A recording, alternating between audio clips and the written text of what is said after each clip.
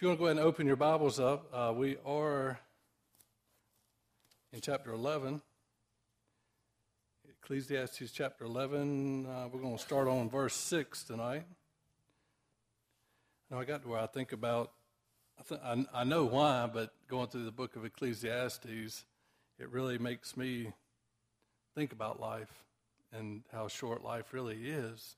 I don't know if y'all do that since we've been going through this class, but over the year, it seems like for a long time, I'm sure I'll tell you, I'm always thinking about it. It's always there, and you always feel like you're running out of time or life's short, but it seems like since I've been going through this class and studying it and reading it, it just really hits home, you know. And the way I look at it, too, we always think of it as a negative thing, right? Or not a negative, but nobody wants to think about death or how short life is, but we should. Right? I think if we've learned anything from this class or from this book, that we should think about it. You know, it's not a bad thing to think about death because it's going to happen. We all going to die. So that's what I like about this book. You know, before, or sometimes you just worry, but if you really put this book to that worry or to them thoughts, it kind of makes more sense and makes heads and tails out of this life that we're living in. You know, it don't clear up everything. Definitely don't clear up everything for me all the time, but you know, it kind of sets my mind a little bit at ease anyhow when I read through Ecclesiastes. So, and I'm always amazed every chapter that how things were then, they're just like, you know, applies today. You know, it makes so much sense in our lives today. So I think I've learned a lot by going through it, that's for sure. So we're going to pick up on verse 6. You know, we started chapter 11, and it's already had several good things as far as casting the bread upon the waters and trees falling and all that good stuff, and how you can figure out how bones can grow in the mother's womb. You know, there's some things that we're just never going to really fully understand, and that's okay because that's God. You know, that's God working. We don't have to know everything. We just have to have, you know, faith in Him. But verse 6, and we kind of touched on this a little bit last week. I know Karen made a couple comments on it. But verse 6 says, "In the morning sow your seed, and in the evening do not withhold your hand. For you do not know which will prosper, either this or that, or whether both alike will be good." So if you remember from last week, we kind of talked about that what I think it means when it says in the morning. It's not really saying sow your seed in the morning and then sow it again in the evening. What do you think it's more referring to when it says in the morning sow your seed and in the evening do not withhold your hand? Any thoughts on that? Yeah, and instead of morning and evening, the way it's split up, it's almost to me like morning and night, you know, all day be spreading and sowing seed. And I got to thinking about, you know, from morning to evening, always be busy working, getting things done. And it kind of made me think when I was reading this too about sowing your seed in the evening and not withholding your hand because you don't know, you know, which is going to prosper, one or the other or all. What does that kind of make you think about for us today? I know what it makes me think about when you're talking about sowing seed. Like, think about sowing seeds everywhere you go, constantly, day and night, because we don't know which one's going to take hold and prosper and grow. What does that kind of make you think about as Christians? Yeah, that's kind of what that made me think about, is spreading the gospel. Everywhere we go, we need to be, you know, sowing a seed. And like it says here, we don't know. One may take, one may not. That's not the point. The point is you're constantly doing it. You're constantly moving forward. There's activity. You're not just lazy and sitting around doing nothing, but you're actually out there doing something. And then it keeps on in verse 7. It says, "Truly the light is sweet, and it is pleasant for the eyes to behold the sun." So it kind of shifts just a little bit here. So in this one where it says, "Truly the light is sweet, and it is pleasant for the eyes to behold the sun," when it talks about truly the light is sweet, What does that kind of make you think about when it talks about the light? A lot of times in the Bible, when it refers to the light, what does that refer to a lot of times? The truth? Okay. Yeah. Yeah. Or what about life, too? A lot of times you can refer to it as life. So if you think about the light as pleasant, which, the truth would work in there, knowledge, or life in general. Yeah, that's what I'm thinking is more of the life. And that makes sense where you're thinking about life. Truly, light is sweet. Truly, life is sweet, okay? And kind of what I think and what it's saying, it's just good to be alive, right? It's good to be alive. And then it refers to the sun in there too, and it pleases for the eyes to behold the sun. And if you kind of think about it, don't we get up in the mornings a lot of times, or this, the sun's rising, it's a beautiful day outside, and you kind of tell yourself, man, it's a nice day. It's a beautiful day. Wonderful day in the neighborhood. That's Mr. Rogers, yeah. And then you have a beautiful sunset that you can enjoy and see. So to me, this verse is just saying, look, life truly is sweet. Life is a good thing. Life is good. Enjoy it. See it for what it's worth. It's pleasant for the eyes to behold the sun. But I tell you what, it kind of changes here in verse 8. Kind of changes gears here. He said, "But if a man lives many years and rejoices in them all, yet let him remember the days of darkness, for they will be many, and all that is coming is vanity." So when he talks about if a man lives many years and rejoices in them all, and that's, to me, that's kind of like all through your life, at different stages in your life.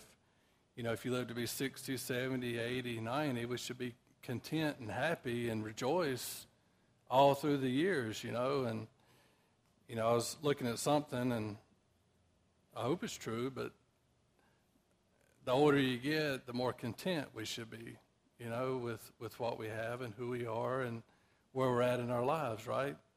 You should be more content the older you get because you're becoming wiser. You should be more patient, and so on and so on. But it says, yet let him remember the days of darkness. What do you think that could be referring to there? May surprise you. It's a good point. And that's what I think. That's, because it says, let him remember the days of darkness, for they will be many. For they will be many. So if you think about death, many times up to this point we've talked about, it's been pretty open about talking about the grave. Get done what you're going to get done because you're running out of time and you're going to be in the grave. And then guess what? That's no time for nothing else. You're going to be in darkness in the grave. That's right. Yep. And that's, remember the days of darkness or the time that we have under the sun? You're right. It's not going to last long at all. But when we go to the grave and go to that, the days of darkness, but you're right, Karen, too, because I do the same thing when I go to funerals. It makes you, it's just like a gut check, I guess, yeah, and just realize that it always reminds me just how short life is and how old I'm getting. And, the person I need to be and doing the things I'm supposed to do, which, we all know that too. Age has nothing to do with it. There's a lot of good people that die awful young, Good people definitely die young. So we all need to have this in our thoughts and because as we know, we don't know. So, no, and that's true, and that's where the wisdom comes in and the knowledge that you gain from it. And, we've talked about that many times too, that's worth a lot, through the years and the tough times and the hard times is what makes us mature and grow stronger as a Christian. It should, anyhow. If it doesn't, you're doing something's not right in there. But that's how we grow as a Christian in patience and love and going down through the list. It's from our past experiences. Always much better.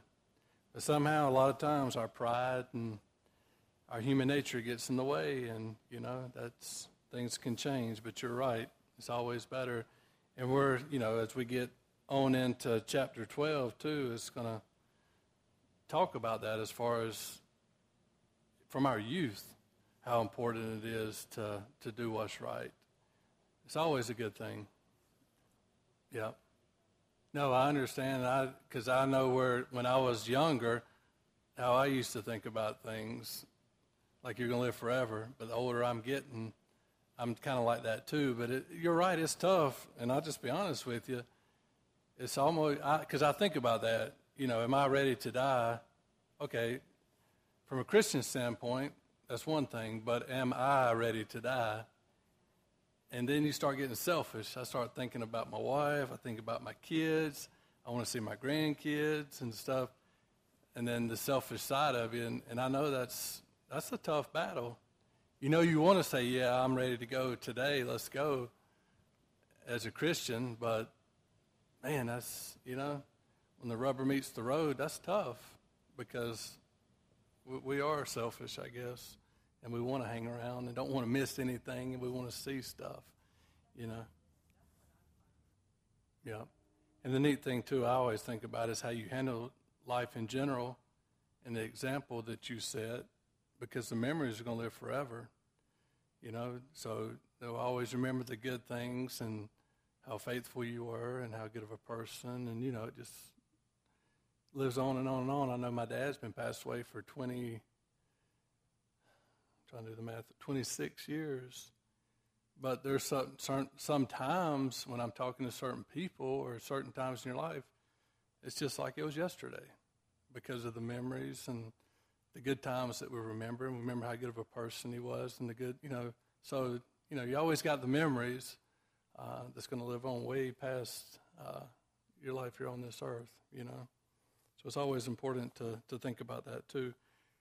Can somebody turn to John chapter 9, John 9:4. So that to me, goes along with what we're talking about here. Live life now while you can and while you're able. And as I said a minute ago, we're going to keep going here, and it's going to talk about in our youth and the older we get, how things get a little bit tougher and things start not working the way they used to, and so on and so on. And remember the old quote, too, what was the Abe Lincoln quote I always like to remember, too, as far as it's not the years in life that matter, but the life in your years that matter. So no matter how long or short, it's the quality of life that we live and how we live our life, not the years that we live. All right, here's where we're talking about the young folks coming in now. Let's go ahead and read 11:9. Rejoice, O young man, in your youth, and let your heart cheer you in the days of your youth. Walk in the ways of your heart and in the sight of your eyes, but know that for all these God will bring you into judgment. Rejoice, O young man, in your youth, and let your heart cheer you in the days of your youth. What's he talking about here, if you had to think about this for a second? I mean, he's definitely speaking to young people, right? I mean, if you were to read that, you would figure he was speaking directly to you as a youth. And if you think about, like I said a minute ago, when you're a youth, man, you feel like you got the whole world ahead of you. You feel like you're running this place when you're a youth. You think you got 100 years ahead of you, and the future's bright, which it is. You got your whole life ahead of you. But he says, and let your heart cheer you in the ways of your youth and walk in the ways of your heart. Now, does this verse mean that he just needs to go out and just be wild and crazy and come and go and do as he pleases while he's a youth? Is that what it's saying? That's right. Yeah, it's a kind of a tough lesson, but you're right. Enjoy life when you're young. Still do what's right, obviously. I know there's no young people in here, but, we all know that doing right in your youth typically is going to spill over and help in our adulthood, right? But like Mike said, the last couple of sentences, God's still going to bring you into judgment the things that you did in your youth. Just because, as Karen mentioned, just because you're young and maybe you don't, ain't the brightest thing yet or have all the experience, I guess you could say, in life, that's still no excuse, to go out and do as you wish and do bad things or whatever. It's still wise to do what's right because you are going to be held accountable for the things in your youth. Yeah. But you're right to them. They're the one living in it when, like you said, we were their age one time, and you think everything's falling down on you and it's the end of the world and you don't know how you're going to get through it. And they just don't have a clue at that point, because I know our oldest boy, we were talking, I may have told y'all that, but, talking about money, and he had a class, and you start going through just what it takes to live on, not just counting food and water and shelter, but you start getting out of the cell phones and health insurance and just go down on down. And he's like, internet, yeah, just the internet and cable, and he's just like, oh my goodness.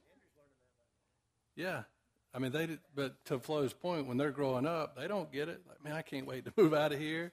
I'm gonna live good. Ain't nobody gonna tell me what to do. And then they realize, whoa, I can't even go out to eat. I'm so broke, But like I like to tell our boys, kind of back to the verse here, this isn't saying don't have fun or don't be doing what's good or whatever. And we've told our boys, and they know that you can be a Christian and have fun.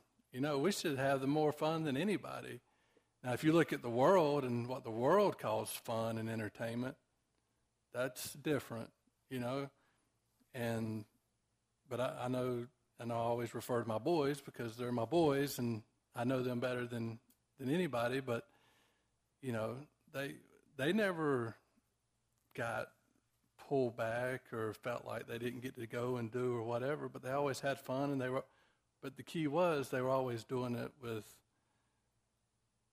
and I'm very thankful for this. Most of the time, it was with other youth in the church, and that was a wonderful thing. They would always run with the kids here. They would always spend the night with the kids here or whatever. So you can have fun as a Christian. A lot of people think, oh, you're a Christian, you can't do that, you can't do this, or you can't have fun and do all the stuff we do. Well, depends on where you're going and what you're doing. And me and Cheryl had a rule from day one. If it was somewhere that our kids couldn't go, we wouldn't go.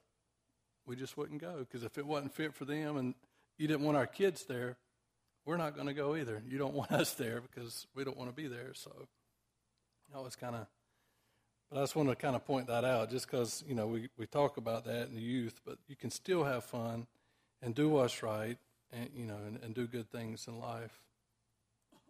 Any other comments or anything anybody want to add on verse 9? All right, let's read verse 10 here. Therefore, remove sorrow from your heart and put away evil from your flesh, for childhood and youth are vanity. So that's kind of how Solomon is going to wrap up chapter 11 here. And he's kind of telling you several things there.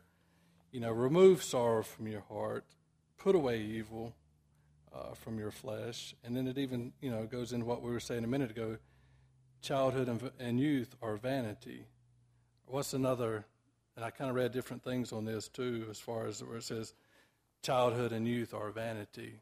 We know what vanity means. We've talked about that. That's emptiness or, just nothing to it, no substance. But you could also say for childhood and youth are what? Are vanishing. Are vanishing away, which is true. We know that. Childhood and youth are definitely vanishing away every day, that you're alive. Because we know youth's temporary, right? The stage we're in our life is temporary. The only way we're going to move is forward. And I kind of get reminded of that too. I was talking to somebody not long ago. Y'all wouldn't believe it, but when I was younger, some of y'all may remember, Jim may, I used to have some long, thick hair. I wish y'all could see some pictures. Some might say I had a mullet back in the day. Some people might say that, but I didn't call it a mullet. I thought it was cool. But that long hair in the back that kind of curled up a little bit. You just had business in the front, party in the back. Yeah. Well, back then I even kind of kept it kind of long. But it wasn't, yeah. Yeah, maybe. Mm-mm. No, I mean, it was long. I thought it was beautiful hair. Then I went in the military, and then they shaved it. But now, it's funny. I saw somebody at Walmart a while back, and I hadn't seen them in a long time. We're like, yeah, it's good to see you. How you doing? I kind of bent down like that, and they're like, whoa. Because they kind of remembered me with the thick hair, and now I got a big bald spot. But I always look in the mirror, and that's kind of my reminder. It's like, I look in the mirror, and, I remember when Jim Farr had jet black hair. I mean, jet black hair.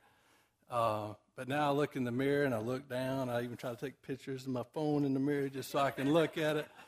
And all this gray and stuff, and that's my reminder. That's what's keeping me in check. I'm not 20 anymore. My hair is falling out. It's getting gray. I know, I'm not the young man I used to, and there's a lot of things, I hate to admit it, but a lot of things I can't do like I used to could, and that's true. So, yeah, don't even get me started on that. I've started looking at spots that I can remember my dad having on his arms, and I'm starting to. Cheryl don't even know this, but today, she knew I was going to do it. I stopped by Lowe's on the way home and bought an axe. I've been wanting an axe to chop wood with. I bought an axe today, honey. So we got a fireplace now, and I'm super excited. So we've started a fire for the first time yesterday. So I was going to come home today and chop a little firewood, but I had a conference call in like 15 minutes after I got home. But, man, I was going to go out and split a couple logs real quick. I chopped, you'll see in that little, I just got a little bit of wood chopped, okay, because that was a tough log. It was tough because I got that stuck in there so hard I couldn't hardly get it out. I don't know how many times. But I got a few little logs, and y'all, I know because my adrenaline, I was in a hurry to get on that conference call. I couldn't hardly breathe. I was so tired, I couldn't hardly catch my breath from 10 minutes of chopping wood. Now, back when I was 20 or 25, I could have done that all day long. 10 minutes of chopping wood now, and I was just like, my chest was hurting. And I was like, man, I got to catch my breath so I can get on this call, or they're going to think I'm crazy, So it's like, who is it? Frank, is that you? Yes.